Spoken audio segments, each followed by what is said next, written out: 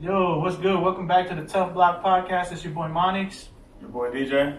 We got some returning guests here. We got my man Mitch right here, Caesar. We got James Ball over there in the corner. And first off, I want to thank everybody for coming back, man. Of course. It's been amazing to have you all together because we did everything separate. But Nice. how you guys been since the last show? Great. Yeah. Good. Yeah. Anything new? Getting my car stuff done today. I moved. That's about it, though. Yeah. I did the test for the Sandan. Oh no, I did that right. No, I guess same old really since the last podcast for the time being. That's good. Piggybacking off of him, I just bought a new house right across the corner. Hey, So not by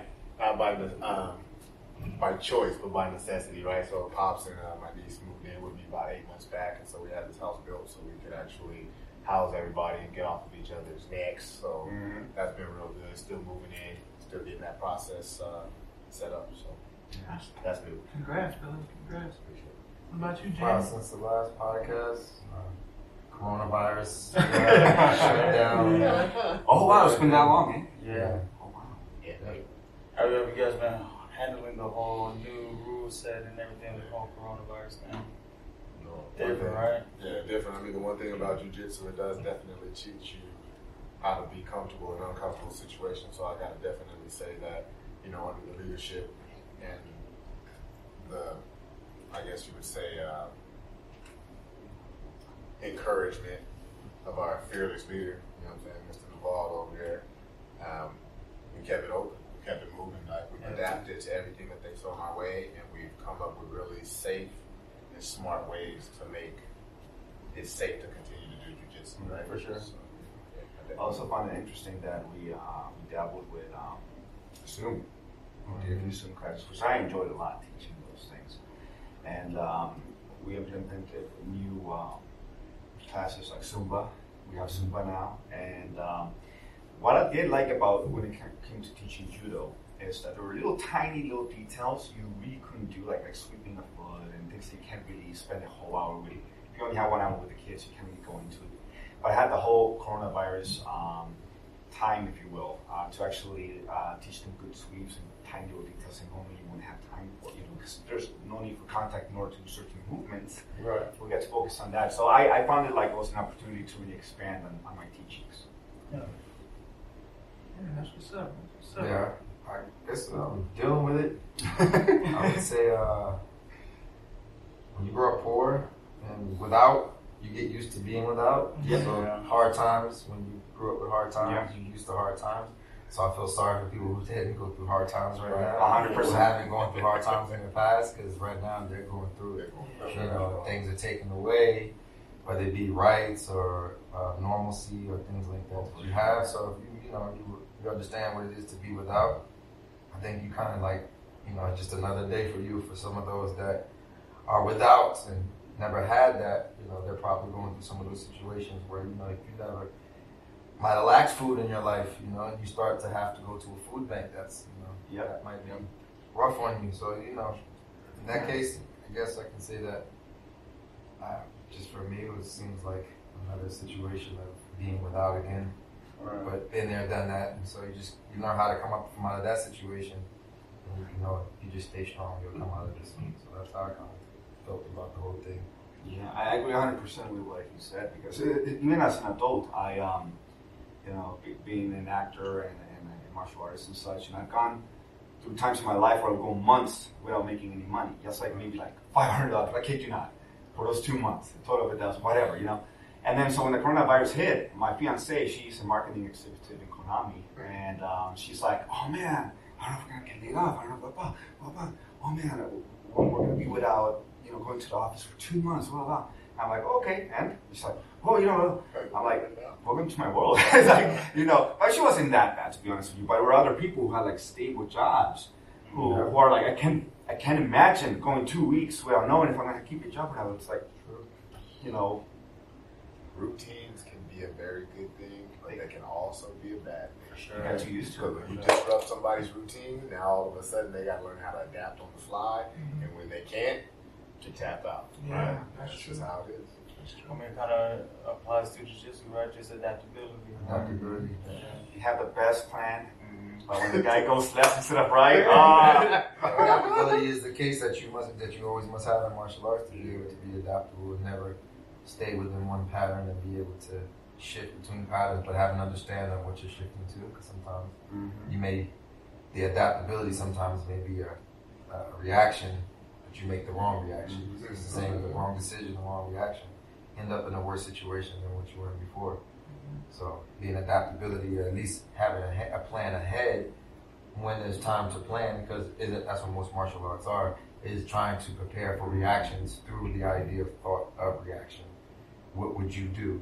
You know, that question that we always ask, what would you do? You know, some people have that joke, like, you know, like conspiracy theorists maybe running around getting bunkers and stuff like that ready, and some people today or before thought that was a joke, and that guy's saying, well, what would you do if this happened? Yeah. Well, while he was planning for it, none of the laughing, kind of like Noah's Ark. For sure. They were preparing the boat, and everybody's laughing, and he's like, what would you do if a flood came? Right. You know? Yeah. Oh, yeah, well, there's not going to flood, and then the flood came, and then all of a sudden, he has the boat, and they're like, oh, give me a lift. So, you know, and it's interesting that you said about adaptability because you have like martial arts, right? That they just teach kata, basically karate. You know, at least Americanized karate. You know, they're hardcore in Japan, but you know, like 1, 2, and then hook and this, blah blah, and that's how they teach it. And jiu-jitsu, you know, and judo, and maybe other competitive sports like Muay Thai and such. It's like, okay, anything can happen. You have to get ready. You have to prepare with that. Now, in real life, what are we doing in order to expect the unexpected? You know, we're just going through day in, day out, the same thing. And so when something like this hits, you're going to freak out and you're going to be like, oh man, unemployment, this, or you're going to be able to adapt. Yeah. Right.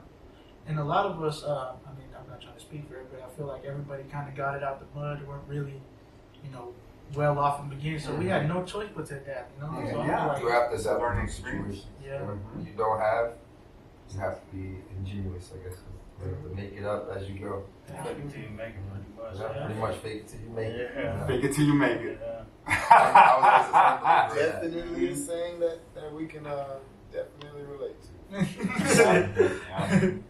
So tell me, give us, me and my brother, a background how everybody met here the first time everybody came together. Well, it was Charleston, right? Well, I met Caesar in I think 2007 and 8, around that time. He was training judo with the judo program at the facility that we started at, which was Team Mika on Charleston. It was Charleston. Upland at that time. He was training with Carlos. Yeah, I think Carlos was there. Eunice was there Carlos. too. Eunice So I'm was there, not but sure. It was Carlos's program in the beginning. Yeah, When Carlos left, that's when Okay, Eunice that took makes over. sense. So I think you were a friend of Carlos. That's funny. Yeah, Carlos. Actually, the funny thing is, I heard Carlos's name for years when I was at UNLV, like before that. But when I moved back to California, and when I moved back, I actually tried to get together with Eunice, and then he actually finally got me together with Carlos, and that's how we met. So yeah, Carlos was an awesome dude. Yeah, Yeah. there was a separation of time between me and you, so I hadn't seen you in, I don't know, about 10 years after that. 10 years? Jesus Christ. Give or take, and then you showed up at the UFC. I thought UFC gym.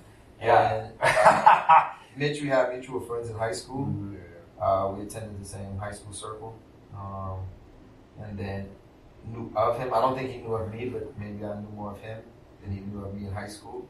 He might have heard my name a few times, and then we later met, same thing, some years down the road, probably about 10 or 11 years later at work. Yeah. So I got a job where he was working at.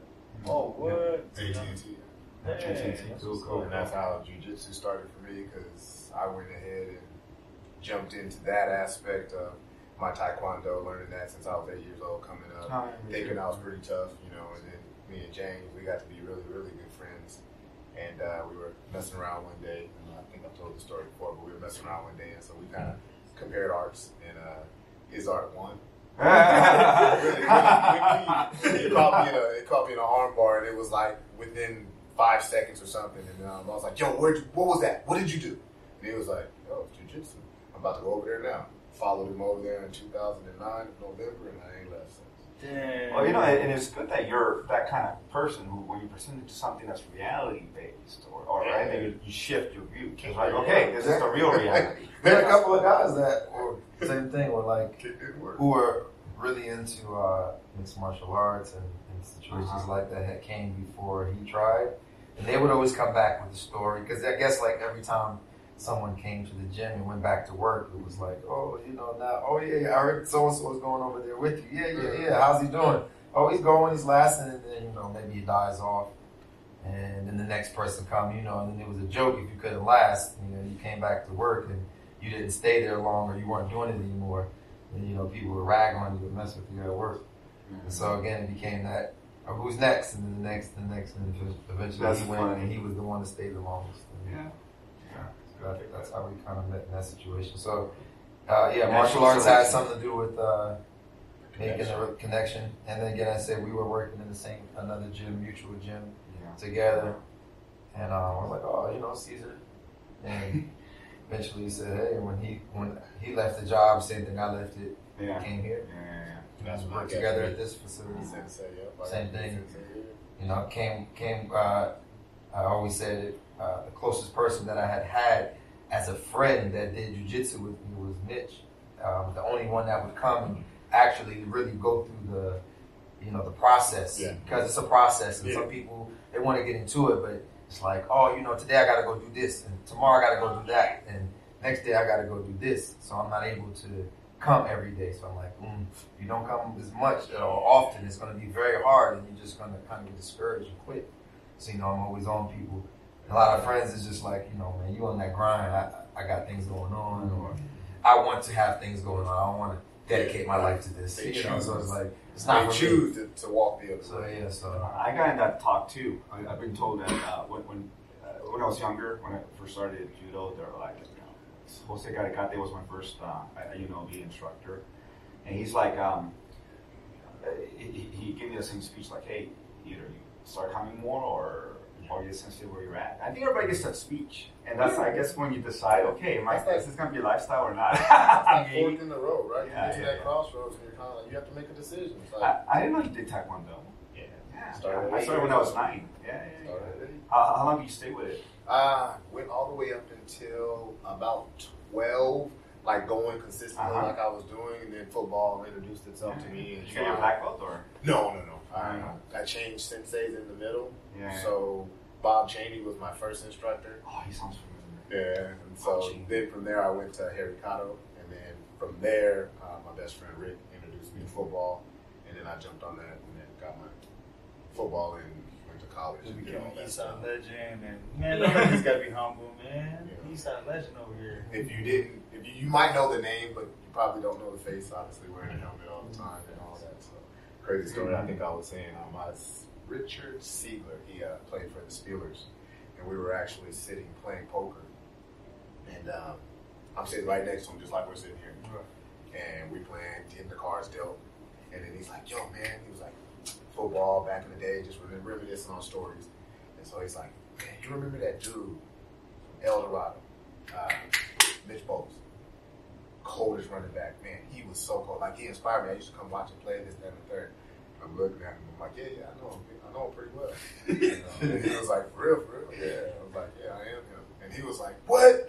Nah, you lying. So I had to pull out my license and show him and stuff like that. Because he was in the NFL. He played for the Steelers. Right. So I was like, yeah. He was like, man, bro, I didn't even know that was you. I was like, man, awesome.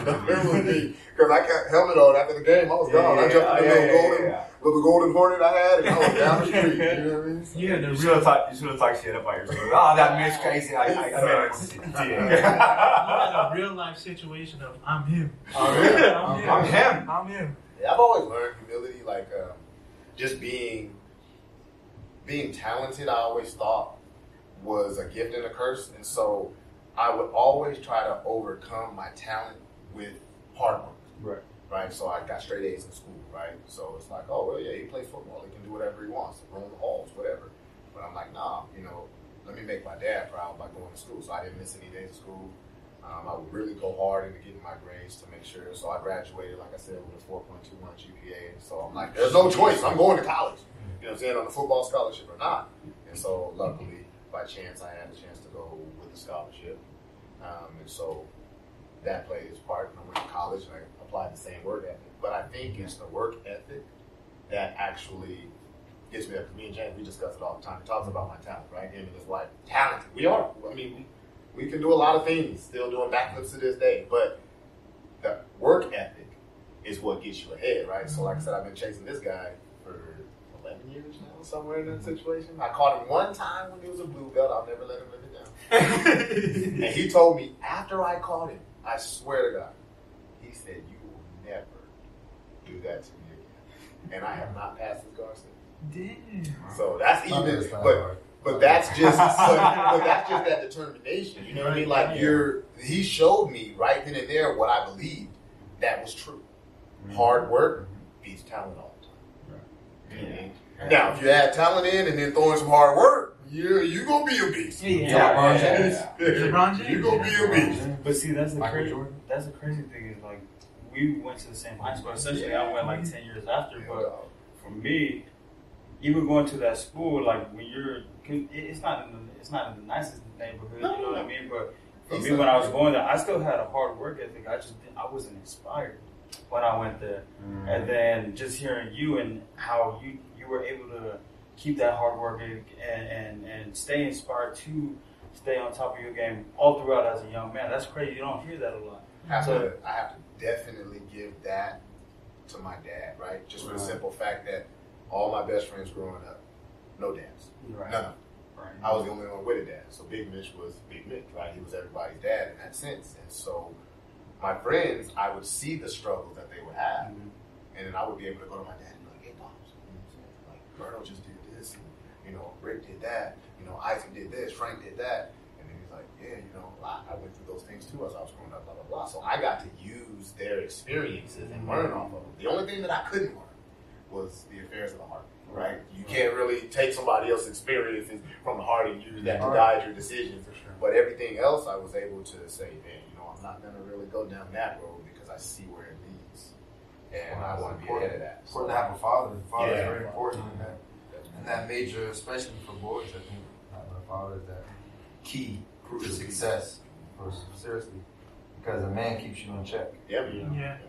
And you identify with that. You see it. Yeah. Moms, you want to take care of, and you're always trying to be something that you're not. Mom takes care of you. Yeah, she takes care of you, and then you get to that point where you're like, "Well, I got to do this. I got to take care of my mom." And so you don't really listen that well because you think as a man, I'm supposed to be the man because you hear what society says. I'm supposed to take care of this, that, and the third. And so, mom will be the nurturer. She'll take care of you there, but you want to be the one internally that takes care of the whole household and kind of puts everything on your back, right? Sure. And you got to make hard decisions when you do that. And sometimes if you don't have the right guidance, they're the wrong decisions. Right. And going off of that, you guys came through a period where, like, through the 90s and 80s and all old school, where, like, training and all that, I'm sure it was a lot more tougher back then. It was. I'm sure. Things are different. As teachers, how are you guys adapting to the new word, like, you got to be nurturing? Somebody said to me, I think it's true. One, takes a village to raise a child. Right? I'm always going to believe that. I think we've gotten out of the village, the instinctual, which was created in the sense of, you guys come from Polynesian culture, so if you understand that culture, it's a family-oriented culture. It's based upon elders, lineage, history, your past, who you are, what makes you, the stories of the past, the ones that are passed down through tradition. That builds you, that builds who you are, that builds your understanding of life. So that's number one. You need a lot of people to raise because in its truest form, a pack is always going to look out for each other when the pack knows that it's looking out for each other. That was the idea of, if you want to call it native culture, is that the pack understands that what's most important is the pack and not individuals within. Right. We take care of our elders, so the young support the elders. When the elders were elder and you were young, they supported you. And so that's the trade. You're a baby, you can't do, we do. When you become old, we become babies again. You become old. So it works like that, right? The elders surround you and you're in the middle. And the animals are packs of animals that run in packs. That's what they do. The young are in the circle of the elder, the old. The youngest are always in the lead. The lead is the leader, and he's most important to look out for everyone. Right. So a leader is not leading to be held in the sense of a leader. He's a leader with the most responsibility. To be a leader is the most responsible because he has to look out for everyone. Right. And even amongst animals, the only one that ends up trailing is the one, again, the two strongest, the lead and the trail. And if you can't hang on, they try to hold on to you until it's time for you to go. And you understand that your going is a sacrifice, but we remember that. So in a sense that the elders look out for you, you're in the middle. Then when you become the elder and the elders become the elders, they go to the middle and you hold them. And you hold them until it's their time. So raising kids is the same sense. You can't do it with a nuclear family. I'm sorry. And every time you eliminate that part of the village and that part of the family, you lose a part of society and humanity. Because when you take away the father, now you have a whole lot of children being raised by one person. You got to remember, it takes a pack, right? So you're taking away what makes the pack. You take away the grandparents. That's your first, that's your history. Your grandparents are gone. They're in some retirement home or they're off somewhere else and you're far away. You're not being raised by the grandparents who passed down those stories of pride and all of that for you to live on. And then you're just raised left by the parents. And then the parents are living in this world today where it takes so much away from you, time and things like that you can't get back. Then you may lose another parent, whether it be to society's norms or ills or whatever it be, health. And then now you're left with one parent to raise you. And again, you need guidance. So it's hard to get guidance from one individual. This is why, what is a gang? It's a pack. Yeah. We're all getting that, but now it's a negative pack. With intentions for good, but doing bad, believing that bad is good is reversed, and good is bad. So then you have that same pack. So again, raising, I think, children, that's first. And then the nurturing part is a part of that. Us as single parents sometimes, or being raised by single parents, have to play that two role. So they have to be the nurturer and they have to be the disciplinarian. Yeah. It's very hard to play that role because you're two faces. Yeah. You're like, one day it's this face, another day it's that face. Can you imagine as a person trying to take that in? You can't separate that one person into two. It's like one day you don't know, so you on edge. Like one day mom is cool, next day she's on edge, or dad's on edge. Usually it's supposed to be a balance. Mom is this, dad is that, grandparents are this, so it's a balance there. So again, when I try to teach that way, I understand that because you can't take every kid and put them into a factory and think that they're going to learn in a factory sense. They do that right now. It's called school. You know what I mean? So it's not, it doesn't work. It never has. It's just a situation to put you in a factory because that's what our nation, when it came from the native to the industrial revolution, it was, we need to put you in a factory. So we need to have a factory line. So what is a factory line? When that line is broken, we have to replace it. But everybody has to work in the same sense and to work this line. So again, we need you to fit in your spot. It's very hard when you're an individual to fit in a spot someone makes for you that you didn't make for yourself if you don't want it. Sure. So I think teaching is the same way I teach the kids, like to think for themselves, to have a mind, to understand it comes responsibility, but again, to work as a group into helping the child grow. It's not going to be me alone, and it's not just the same way. It's hard to make one parent. Yes, can one parent do it? Yes, you can do it. You can do it, and you can't, but let's not take on that unless it's bestowed upon you with no choice. Let's look as a group and as a whole and as a village to raise. And that's the way I see it in the sense of compared to the past, compared to other cultures that may come here from a more family-orientated culture, coming to the nuclear family country, which is based upon the nuclear family, which is just basically mom, dad, and whoever's with us. Yeah. And then now the new form of parenting, which is single parenting, which is one of the hardest things that I believe is one of the things that's crumbling society and humanity because we have to pull the load by ourselves.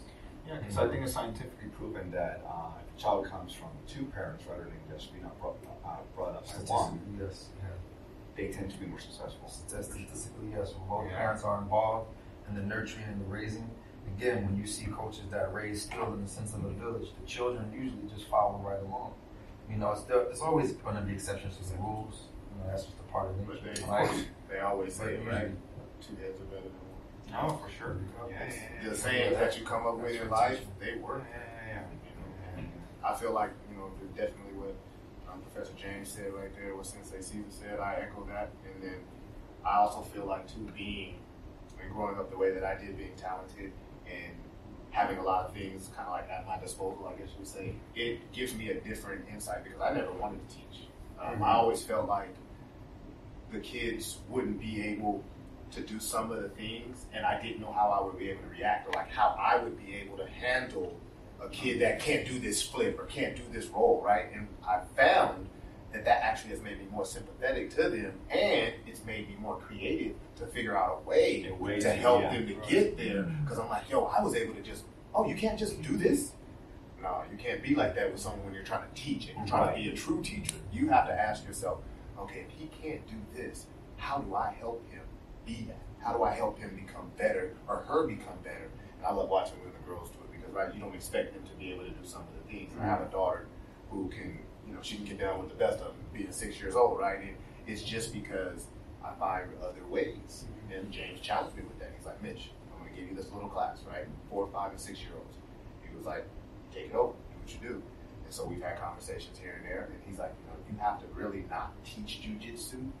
You have to teach it, but you have to not teach it. You have to hide it in these games, and you have to make it where it's fun and make it where it's interesting. And some of the kids that we've had come through the program, man, they're like, they get to that next level, and it's like, they just get it. And it's like, do you know what you're doing? But that's where you have to be the nurturer. You have to be their baby, so you have to nurture. Yeah. And it's interesting that you say that you gotta know when to be nurturer and when to be like stern. Yes. Stern. Yeah. You can't be a dictator. You can't. And you can't be a soft pillow. I know 10, 15 years ago, because I always worked with children when we were young. I was in AmeriCorps, I was in Boys and Girls Club, YMCA when I was younger, blah, blah, blah. And when I was a teacher at the YMCA and the Boys and Girls Club, I just couldn't understand, like, why don't they just understand? I'm trying to teach them, blah, blah, blah. It wasn't until like years later it hit me, like, some kids just can't. They're not ready for that. And now I know when to switch it on and off. Like that's about maybe a week ago, there was a kid, maybe didn't do judo before, maybe did a class before, but where I'm trying to explain, I know exactly who it was now. Okay, it was about 2 weeks ago. And he's been with me for about a month, for 2 weeks. I'm like, is he just not listening? Is he bored? Is he blah, blah, blah? And then in the middle of the class, it clicked me. He has a learning disability. No one told me. Maybe the parents don't even know. And then I went from being, hey, right here, right now, to being like, okay, everybody, do this, blah, blah, blah. So we're going to play a game, okay, buddy? Blah, blah, blah. And he's doing better now that I understand the situation. Right. But it takes a village. Yeah.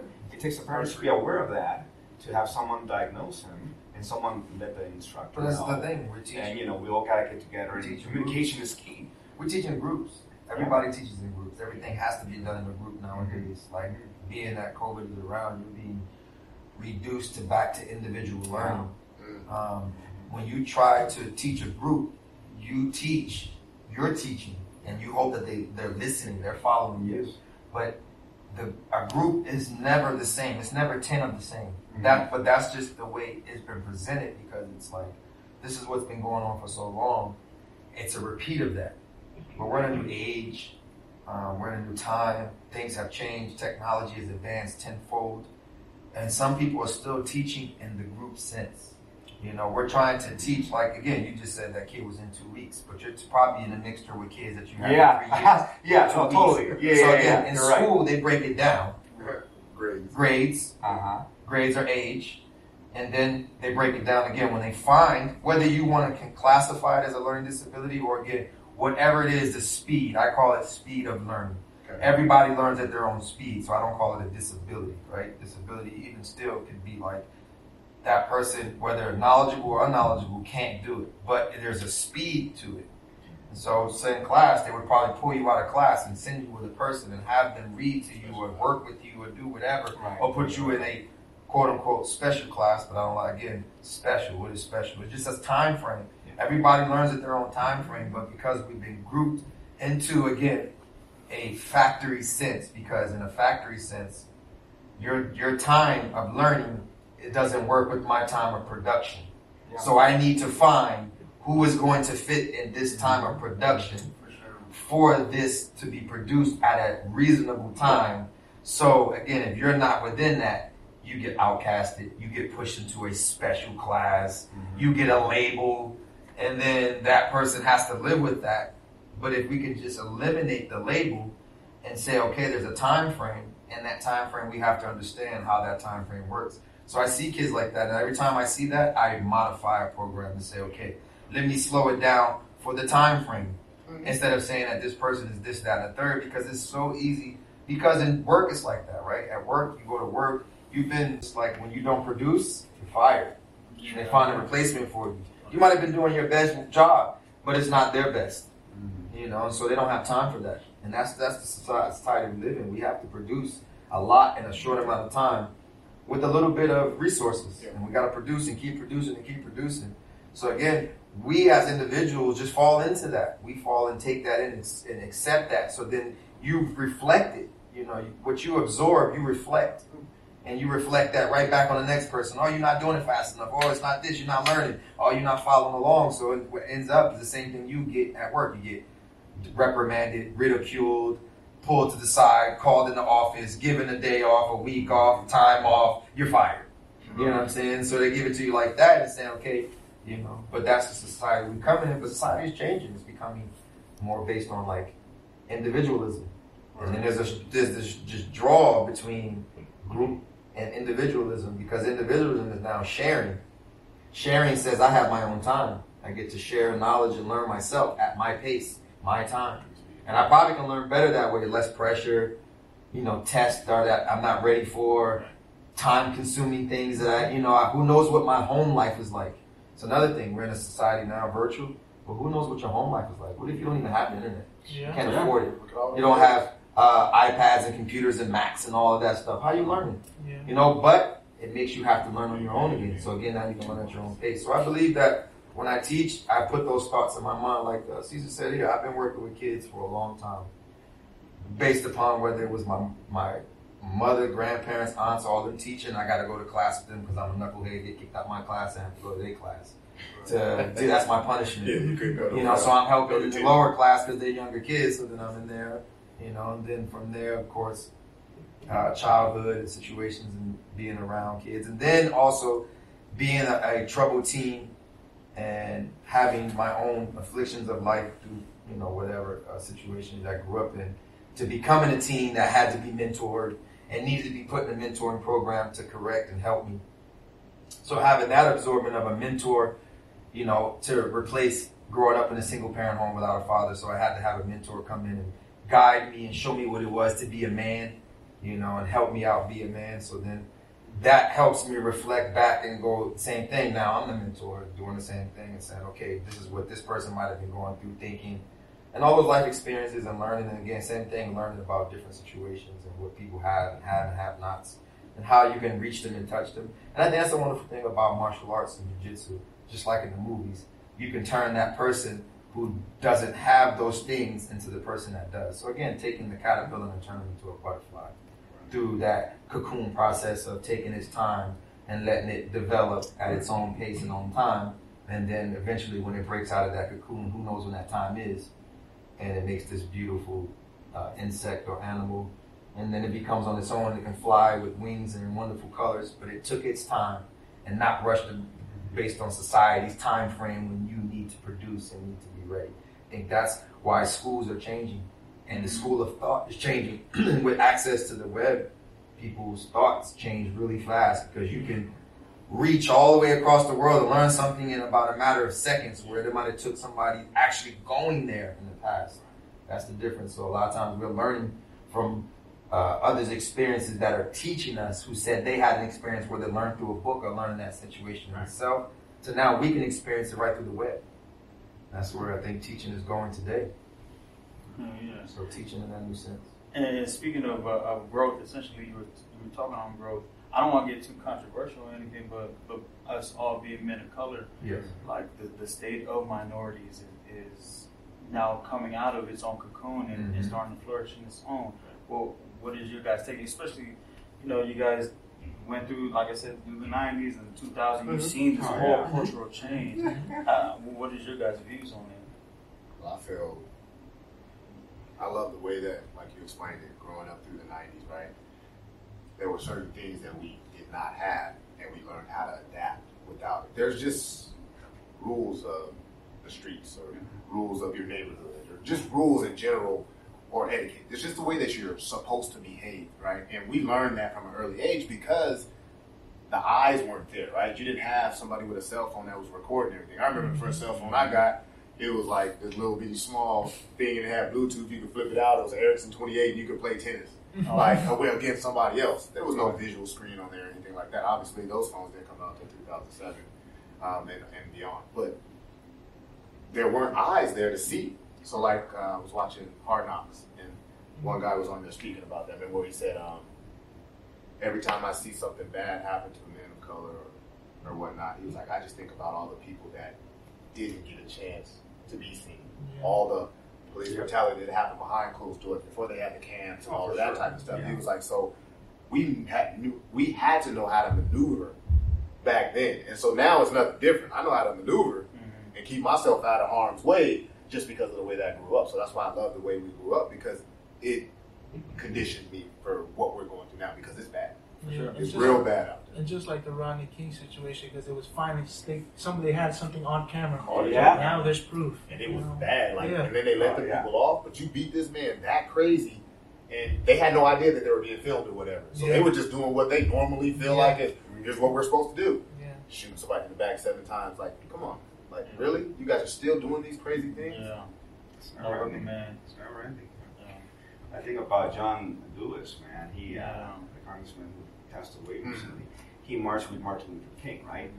And then he saw the first, at least partially African American president ever be, sworn in. And then he sees the Black Lives Matter movement come up because black men are still being oppressed. And then and it's ever lasting. And then I remember when I was a kid and I saw the beatings on TV in California, because I lived in California at the time being. And then I heard about the riots, and I would walk, my sister would walk me to school to get to the bus over there, and I'm looking around thinking, this is fucked up. And then the O.J. Simpson trial, I was there. I was in middle school and I heard that verdict, and everybody just so tense. I felt the tension. 25 years later, I still feel that same fucking tension. Now, putting it all together, you have someone like John Lewis, who spent his whole life trying his best to, better, to see change, right? And I'm not just saying him, many people, Rosa Parks, Martin Luther King, Malcolm X, all of them, and then they passed away, seeing very little change, right. In the end. And then I see very little change from 25 years ago. I have to disagree, though. And then, but I just gotta say this. But then, so what I'm saying is, this is something that's never gonna go away. I would have to disagree on that. We all have to kind of just keep fighting. I think when you repeat that and you repeat those words, you keep it going. I feel like that's a repetition, and I disagree. To say we've made little change is totally different. Because I mean, like, as a person of color, and then I know the history of my forefathers. Not only did I know it, I studied immensely in it.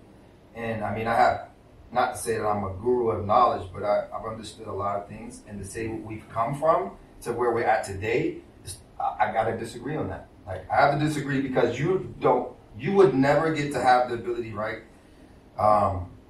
Then 50 years ago, 60 years ago, that you have right now. Right? So you have to take that into consideration.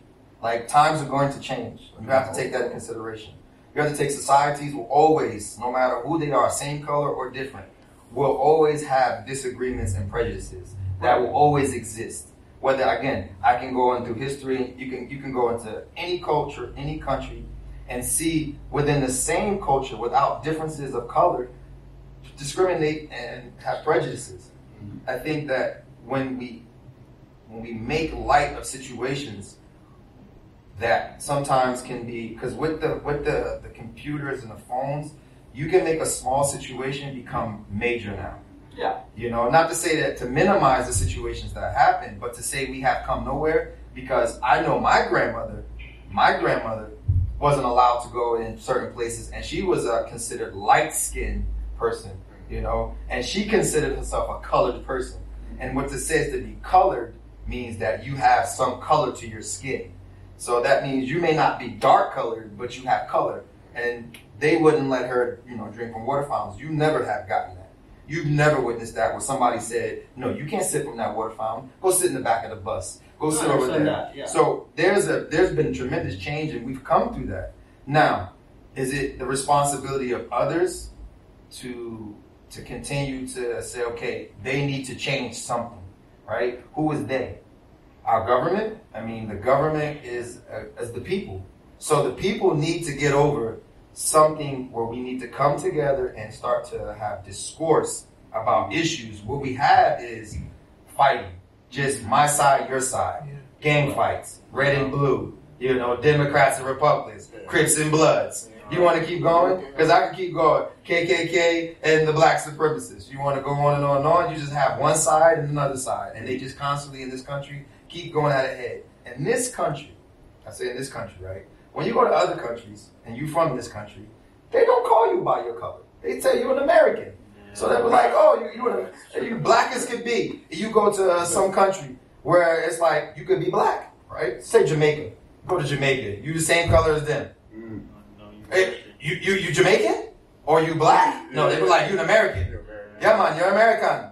You're American. Yeah, and you've never been called an American until you leave America. And then you're like, no, they always call me black. So then you think black is your culture, is your nationality. So then nationality, so when you come here or you come from another country, you carry that nationality with you. What do you consider yourself? A Mexican American or a Mexican American? You have an identity that have to kind of fall in line with.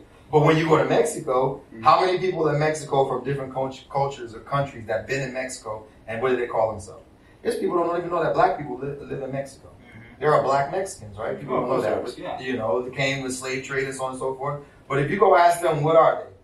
We Mexican. Yeah. And then you ask the other Mexican, there's black men? There's Mexican. There's Mexican, right? But we still fighting on what we are and what we trying to fight for. And not understanding we can fight together, because the thing is, in this country, we still revolve on politics. Yeah. And politics like to play sides, and we play sides. Yeah. This is a country of playing sides. North, South, East, West, West Coast beef, East Coast beef. I knew dudes, when I moved out here, they'd never even been to New York, but just was mad at me because I was from the East Coast. They riding for death row. They're not even from LA. They from Las Vegas. And they moved there from another place, and they riding for the West Coast. Riding to the West, again, that's how people interpret things, and we kind of just continue to keep shuffling this thing over and over and over. People now trying to resolve issues in the minority communities, gangs, right? And then we still have gang violence that just goes on and re-perpetuates. Why? Because if you bring up, yo, man, back in the 70s, y'all rode on my homies and y'all killed the OGs. And what do they do? They keep perpetuating that same violence that doesn't resolve any issues. So we've come a long way. Mm-hmm. It's just that we keep falling back into the same situations and the same thing. We haven't found. Again, you can keep trying and do the same thing over and over and think you're gonna get a different result, but you're not. No, and that's what I'm saying. I'm not saying that there hasn't been any changes. Of course, this was a country with slavery. We got rid of that in the Civil War. Every country has slavery. And then Every country. And then we had blacks not being able to drink from the same fountain. That went away after the Civil Rights Movement. All I'm saying is that, like you said, there will always be prejudice. Yeah, how do we get over that? By looking at people humanly, and take away what it is that's on the outside and start to. What was, again, you brought up Martin Luther King. Mm-hmm. If you remember his speech, I Have a Dream. Yeah. When you take away the person's color and you base him off his character. Yeah. So I could care less what color you are. Mm-hmm. I based off your character. So I look at you as a character, as a human being. I will never look at you and say, I'm going to choose your side based on the color of your skin. Because that's no different than the other person that did that before I did it. So he did the same thing. Oh yeah, I'm gonna go ahead and I'm gonna pass up this job on him because you the same color as me. Right. Well, then we flip the script and I do the same thing. I'm gonna pass on that job on him because you the same color as me. Mm-hmm. Where does any change happen at? It just flips from one side to the next side. Oh yeah. So that's what people do when power starts to see what happened in Rome. When the Romans realized that the Christians were taking over, what they do? We're going to become Christian. So we'll just make the Holy Roman Catholic Church. So we'll just switch on over and go on the winning side. We're going to go to the winning side. Oh, winning side is going to go. So people right now say, hey, look, you know what? The paradigm is shifting. Hey, we need to go on the winning side. Mm-hmm. But why does it always have to be a side? Why can't we just come to an agreement and start to look? And again, and based upon that person, you're going to be this way. Maybe your disagreements and so on and so forth. One of the greatest things was a guy who people don't really know and research. There's a guy, I forget his name, but he goes and he changes white supremacists. He changes KKK members. And what he does is he just gets to know them. And they trade each other's situations. And by showing you I'm a human being, that breaks down that separation. Because lack of knowledge makes you afraid of me.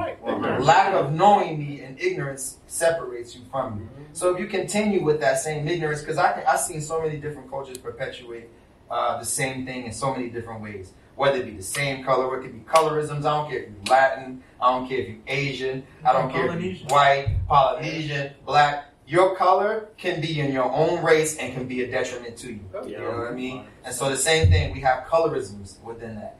And what then? What's the difference then? So again, we have to learn how to sit down and things like this and talk. And again, we need to share experiences. The jiu-jitsu gym, we like to say, is Switzerland, because you come in, you're from many different cultures and backgrounds and beliefs and systems, and you don't really know who's in there because they go home. So again, we're getting to get experiences with different lives and cultures and celebrate that.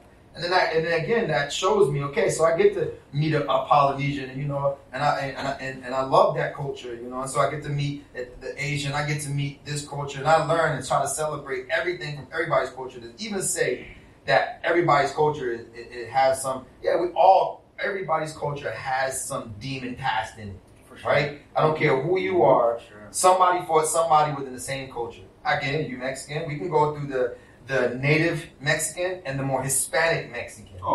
We can talk about the colorisms within that. And in Mexico, how you can be discriminated against and how they are the lower on the totem pole.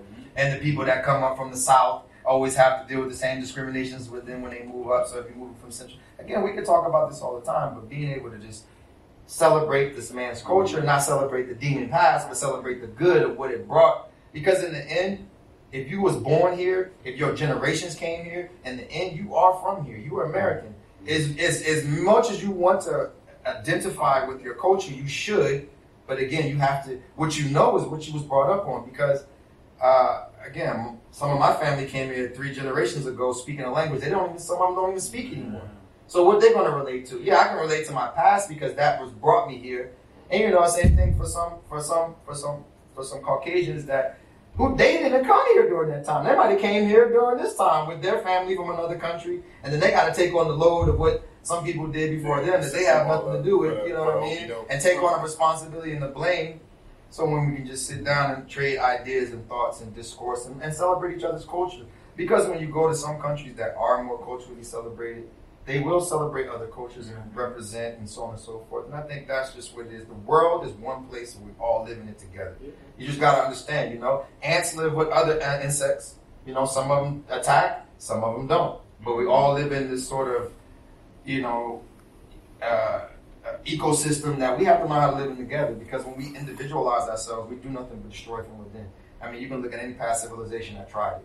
It doesn't work. We've been here thousands of years. You can go through all the books, whether you want to read the Bible or any book, to tell you pretty much they imploded on themselves because of their own ignorances. I mean, it's not going to change until we start to understand. Again, we have this ability now with the internet, like I was saying, to reach. I get to go on the internet and I can learn about your culture. I can learn about your culture. I always ask people, how many languages you speak? Because when you open yourself up and speak different languages, you open up to different cultures and they can relate to you. They relax with you because you speak their language. So they can be who they are themselves and don't have to put on a different face.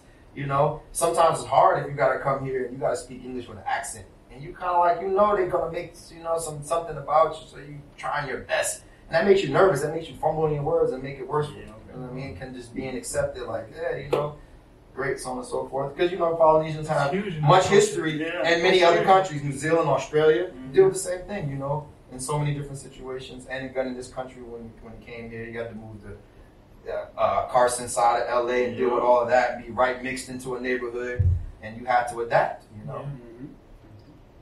Mexicans in the same situations, what they had to go through, Cesar Chavez and all of the fighting, and you want me to work here, but you don't want to give me rights and stuff like that. So again, everybody deserves some representation, but discourse and understanding the differences and not be quick to just say, oh, this, that, and the third, point the finger at you and this is what it was. I mean, again, we got to heal from the past, not keep using it to That's the thing. You gotta learn, but we don't study. A lot of us don't study it. We just listen to the next man who did the studying, but he did the work, and you're like, I'll just listen to what he said, but he can give you his distorted image of that, which is based upon, because everybody loves to distort the past, so it benefits them in the future. Yeah, for sure. Damn, man. I don't know if y'all are watching this, but comment in our video to help us get James to start a podcast. This is my first podcast with him, and I'm ready to run a wall. For you, man. For real, man. I appreciate it. And I think that's the whole thing about this whole movement, right? Is everybody just wants equality. I know there's people that get mixed in the shuffle on the wrong side or end up going one way a little too hard. And I think that's, like we spoke last time, that's why sports are so big. Like, I hate the Cowboys. What did the Cowboys do to you? You know what I'm saying? Like, everybody's always so team. You know? Like, but the human is tribal. The human being's nature is tribal. He's tribal in his sense. It's in his nature. It's in his instincts. It's what's given to you. But we have knowledge because we have consciousness. So that consciousness sometimes is driven also with instinct, and those two combine. And again, the tribe is, like, again, going back to the village, the tribe has to protect itself from outside invaders, and that's something that happens. So we do tend to resort to the tribe, and we can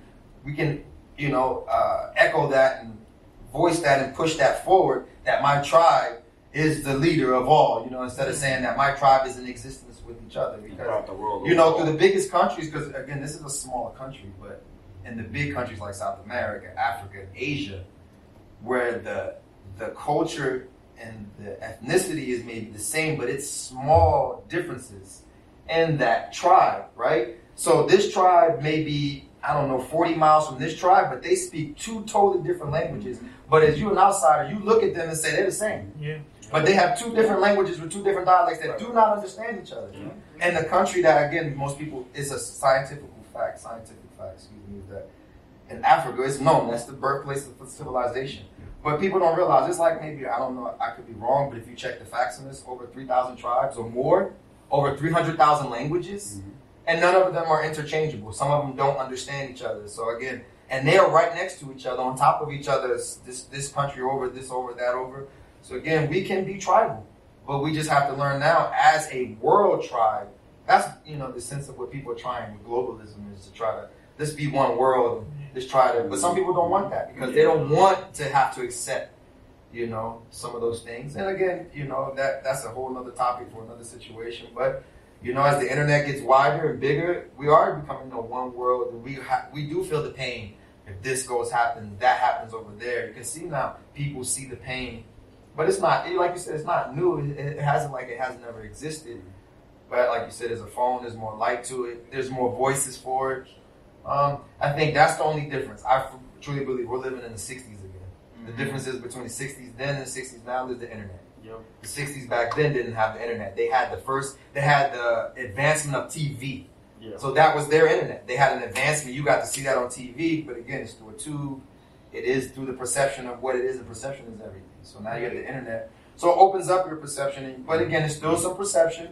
Some things are still being manipulated and modified. But by having a wider open web, you can see all sides of it and kind of try to get a full story. And I think that's what we should always do. Discourse, conversation, full story, learning how we can deal from it, talk about it, get over it, and then move forward.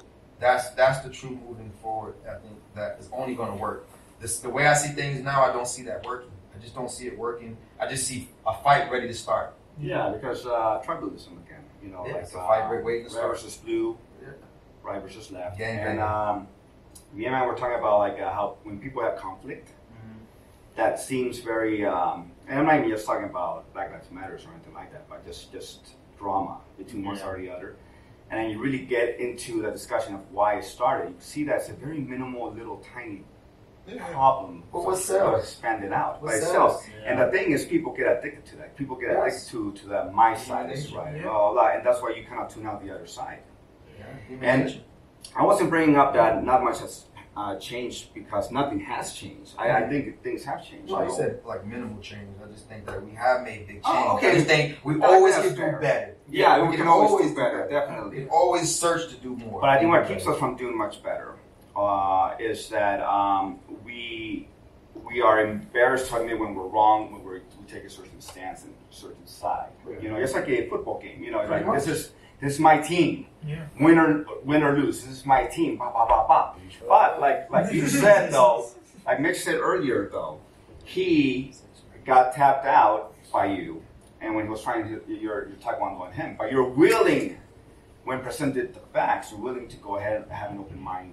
Yeah. Educate yourself. I'm educated yourself. But we're in a society that is not educated properly. Mm-hmm. It's not educating properly. We're in a society that haven't had nots, and haves don't want to give up what they have to the have-nots so they can have a playing field that's fair. And then the haves worked hard, so it's like, I worked hard, how come you can't work hard? Yeah. You know, so again, you have all of these things that only are going to come through with time and individuals having conversation, I think. So and again, it just comes back to conversation. It's not a secret. So what I try to tell people, it's not a secret. The past is there. You see it. You know what happened. You know what is going on. So to just keep just echoing the same thing over and over, but without solutions and progress, I just feel we're just going to rewind. But again, people that want to perpetrate that for power purposes, you know, whether it be politicians or whether it be someone of status with money that needs to keep the money rolling and the bank going and the ball rolling. Yeah, if you want power and you like the way you live up on this hill and that you don't want to change, and you can be blinded by that. It could be conscious or it could be subconscious. Sometimes people think a lot of things are conscious. Like this dude got up today and said, I'm just going to do this. But just the way things happen and the way things are perpetuated, and I got this guy in my ear saying this, and I got the other person saying that, I'm trying to figure out myself. I don't even know myself. So yeah, I may play into this side, and then I may go and perpetuate that because I've been just drowning myself in this type of listening or learning or listening to whatever I'm listening to, this person or thing. Again, it could be a post, it could be whatever, and I like that, and it just keeps going, and then you end up perpetuating that. That's the word, perpetuation. What is perpetuating is just constantly repeating the next thing again. And I always say it's a gang culture because it's like a child, you grew up, your father was doing something, and you repeat that. You're just going to perpetuate that. So you're not changing the cycle. You just end up doing what he did, and now you carry that on, and now your kid carries that hate because of what happened to you from that person that had nothing to do with him. But because the father didn't teach and say, you know, this is just a disagreement between two men who didn't understand each other yet. And there was no level of understanding. Because when the receptors are blocked, there's no level of understanding. It's just fighting. That's what a fight is. And jiu-jitsu is teaching us to sit here and go with the flow sometimes and not to always resist and learn how to go with it to come back and to again. And that's intellect. That's education. But in society, right, where they're taking away the intellectual voice and give you a scientific voice of sometimes if you can't back up his science because he's the big dog and you don't have no history or no knowledge or you're not educating yourself, you're just going to listen to what somebody tells you.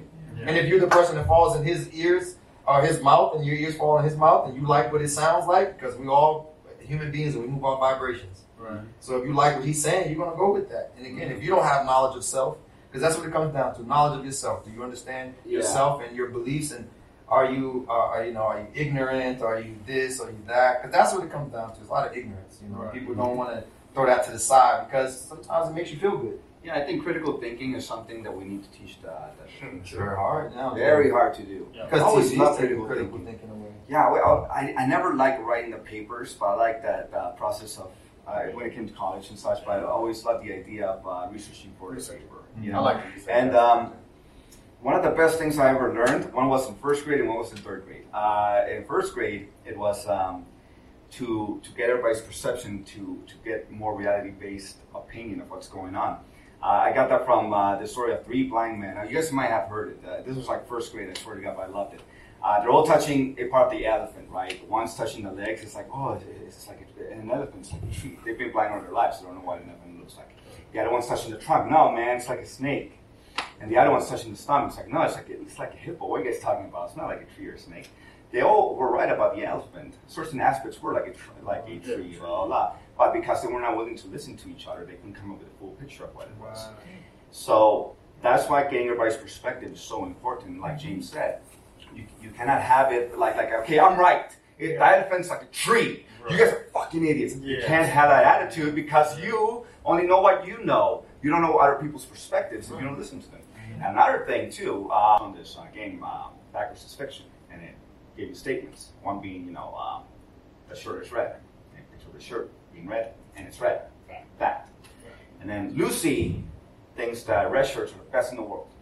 Opinion. And I think critical thinking like that is something we need to pass on to the next generation. For sure. But like how James was saying, I had to agree with you. I feel like our people, as far as people of color, are progressing, but at a faster rate than we are admitting to ourselves. Mm-hmm. The only reason why is because, like you said before, the only media that we had before was the news was controlling it. Who was controlling it? Only one set of person. Right. But because we have this technology, now we build our own platforms where we can spread those type of new news. Like the new norm. This is new news. It's sharing now. Exactly. And sharing is caring. Exactly. So all the things now about sharing, I share my car with you. So I don't need to call a cab anymore. That's going to take me the wrong way. You know what I mean? Because that's how you know. I mean, and that's the thing. Like, you was getting conned and never knew that you was getting conned. Yeah. So now you take away the con of the con man, because the middleman's a con man. Yep. You know. You know. Bronx Tale, my favorite movie, right? Working man's a sucker. Not to say that a working man is working, but in that sense, what they were saying is that you get suckered all the time as a working individual. You know, whether you're the guy driving the cab, it's not your fault you're driving the cab, but you got to do this because, you know, the company may not want to give you the money, so you go the long way to get a little extra money. But then you, again, that has a recourse, that has a reaction. So now it's like, you know, I got to take it out of the middleman. And now I'm the guy, I was the sucker, right? Getting suckered by my company. I got to sucker the guy that got in my car so I can make a living. Right? But now let's take out that middleman. Let's take out and share now, right? So I'm sharing my whip, my car that I drive around my family in, and now I get to be the taxi driver. I was driving a taxi that I had to rent from this company who says I got to pay X amount of dollars. I'm practically in servitude to them. Yeah. I make a short amount of money, but now I get to drive my car around, get all the money, break a small portion off to the company who's just using the app, and the people in the back seat know where we're going. Yeah. And if I say, hey, yo, bro, I know a shorter route. Oh, yeah, can you just type that into the phone and you can just tell me how to get there faster? Yes. And he goes the route. And you can see it. You know your time of destination. Actually, the phone tells you better than you might know because you're going to be like, yo, I know a faster way. Well, the phone, this is telling you. This ride sharing uses the fastest. It has up-to-date GPS with traffic. And oh, wow. Okay, cool, man. And you take me there. You can sit back in the car. And you don't have to worry about it. Again, we share. Now I get to share. Not only that, now same thing. I can rent my car to you, where I had to go rent it from this company. Again, remember, you know, if you broke, you're a minority. I see this all the time. I used to hate going to the car rental to get a rental car. Right. You know, I was discriminated not too long ago at the rental place. You know, and I came to them and they helped everybody else. I get there. First thing the lady says to me is, we don't accept debit cards. Right. I was like, why? Because my people come in and act with debit cards all the time. I'm not trying to say, I'm just saying we don't accept debit cards. Like, you're trying to say I can't afford a credit card? How do you know I don't have a credit card? Before I even pulled out my ID or anything. It's the first thing she said, right? But that's the thing. You got to go there and you got to say, oh, I want to rent a car.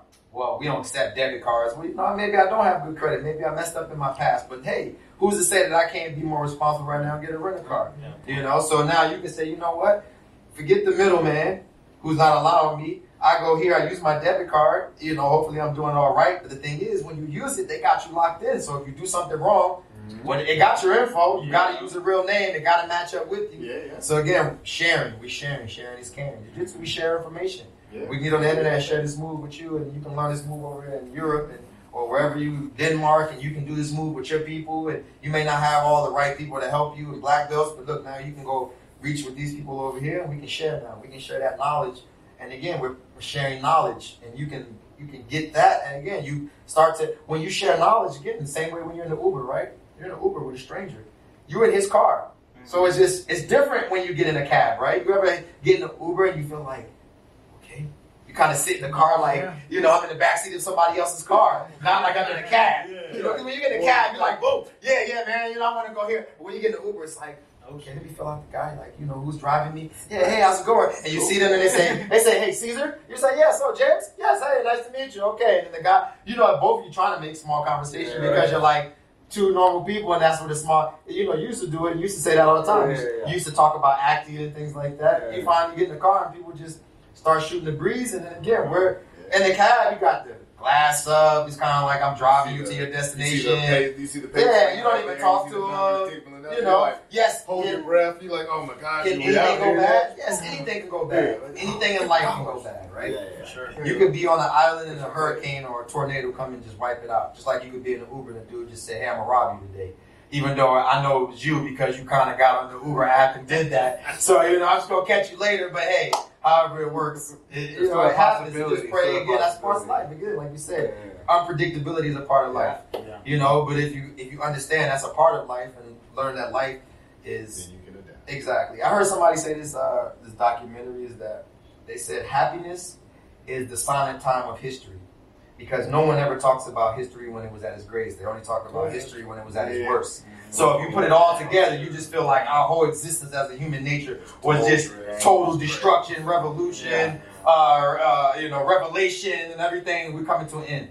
But in those gaps where time was going through, that was the happy time where people were getting along and understand that, again, there's going to be a hard time and there's going to be a good time. So again, don't look at the hard times, look for the good times to come, understand the hard times, and you got to wade the storm. Like being a surfer, man, you might get a good wave, or you might get that one that wipe you out. Yeah.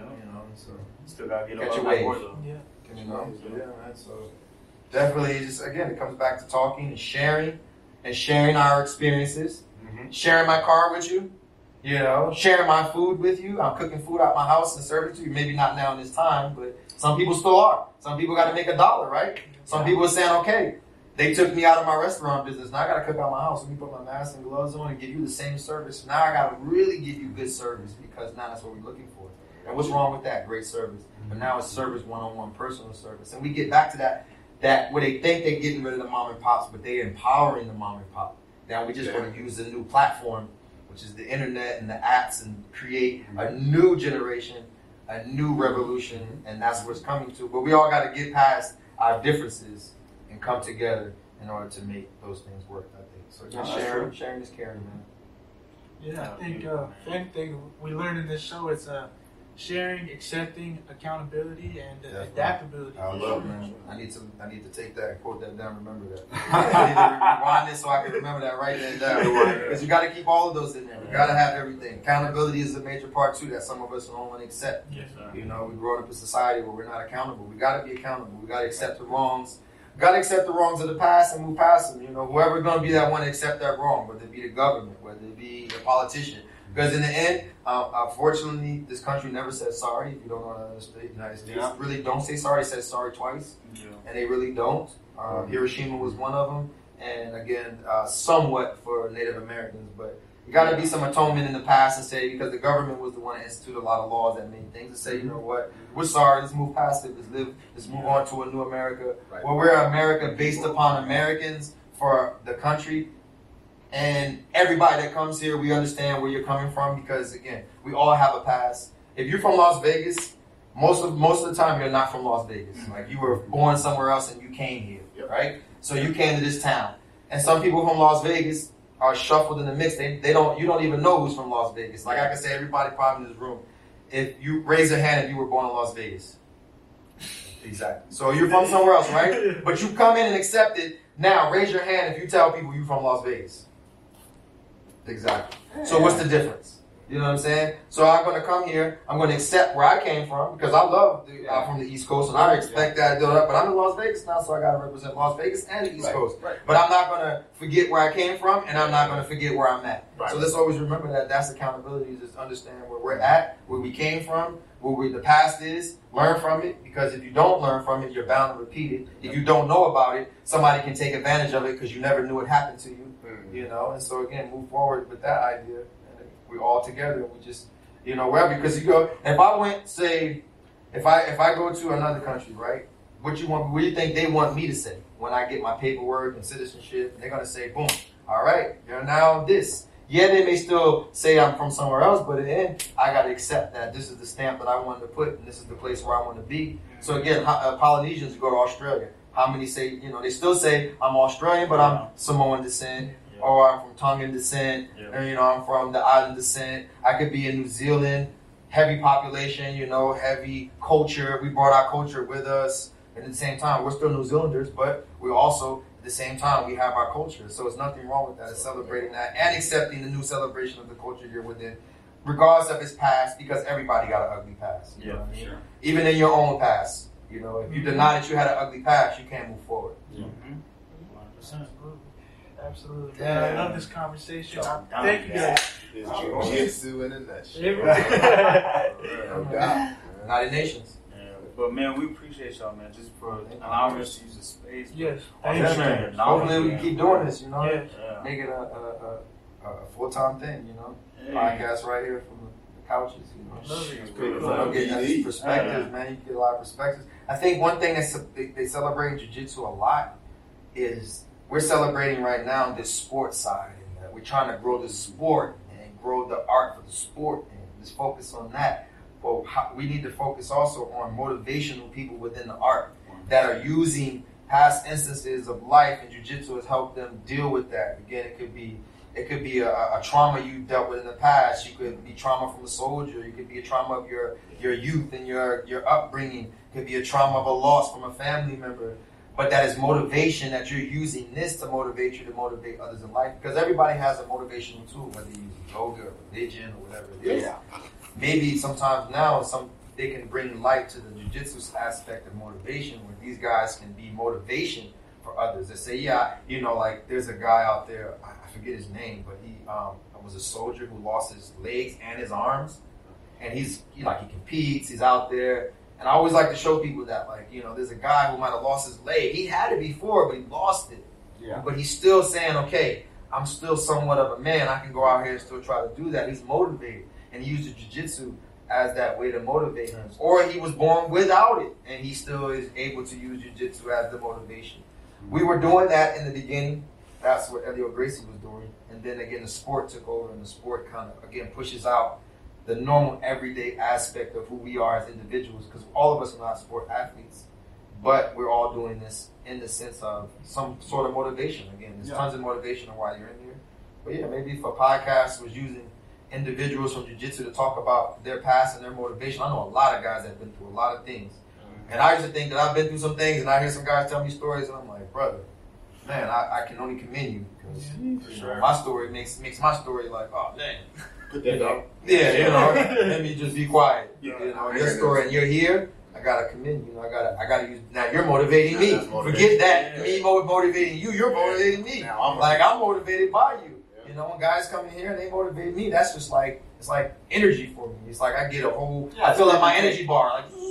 I'm back. When I see that motivation and then they motivate me, man, my energy comes right back. So I can be depleted and then I fill up my whole energy bar. I'm back, back in the video game again. Yeah. Got another life. There you go. Well, we want to thank you guys again. I appreciate you guys having us. Appreciate using the facility. Thank you for letting us use this for sure. Anything you guys want to plug before we close this out here? Again, plugging the Academy, Gracie Humayra Blue Diamond. Instagram, you can find us on Instagram. Find our website through Instagram. All of my friends and anybody that has any businesses, we always like to try to bring light to them as well. Guy and Christian behind the camera. Since I met Matt and all of the amazing things that he's done, I love what he's doing and continue to do. And just watching his growth is always wonderful to see people just grow, whether it be a child growing up and doing something with his life, see Caesar on TV, see Matt doing something with interviews and just getting his whole social platform out, and then bringing you around and just bringing his brother around to do everything, and then, Mitchell and all his goals and things like that, always trying to, again, move forward, man. That's what I think, just move forward. Everybody should always, I have a saying I always try to say it's just moving. You're always moving, just moving forward. Never looking back, understanding that the past is there. You can't go back and fix it. You can just learn from it and move forward. Just keep it moving. Don't hold grudges. Remember, just love. Love is love. Yes, sir. Absolutely. Thank you. Thank you again. You want to plug anything? Oh, I don't even plug right now, really.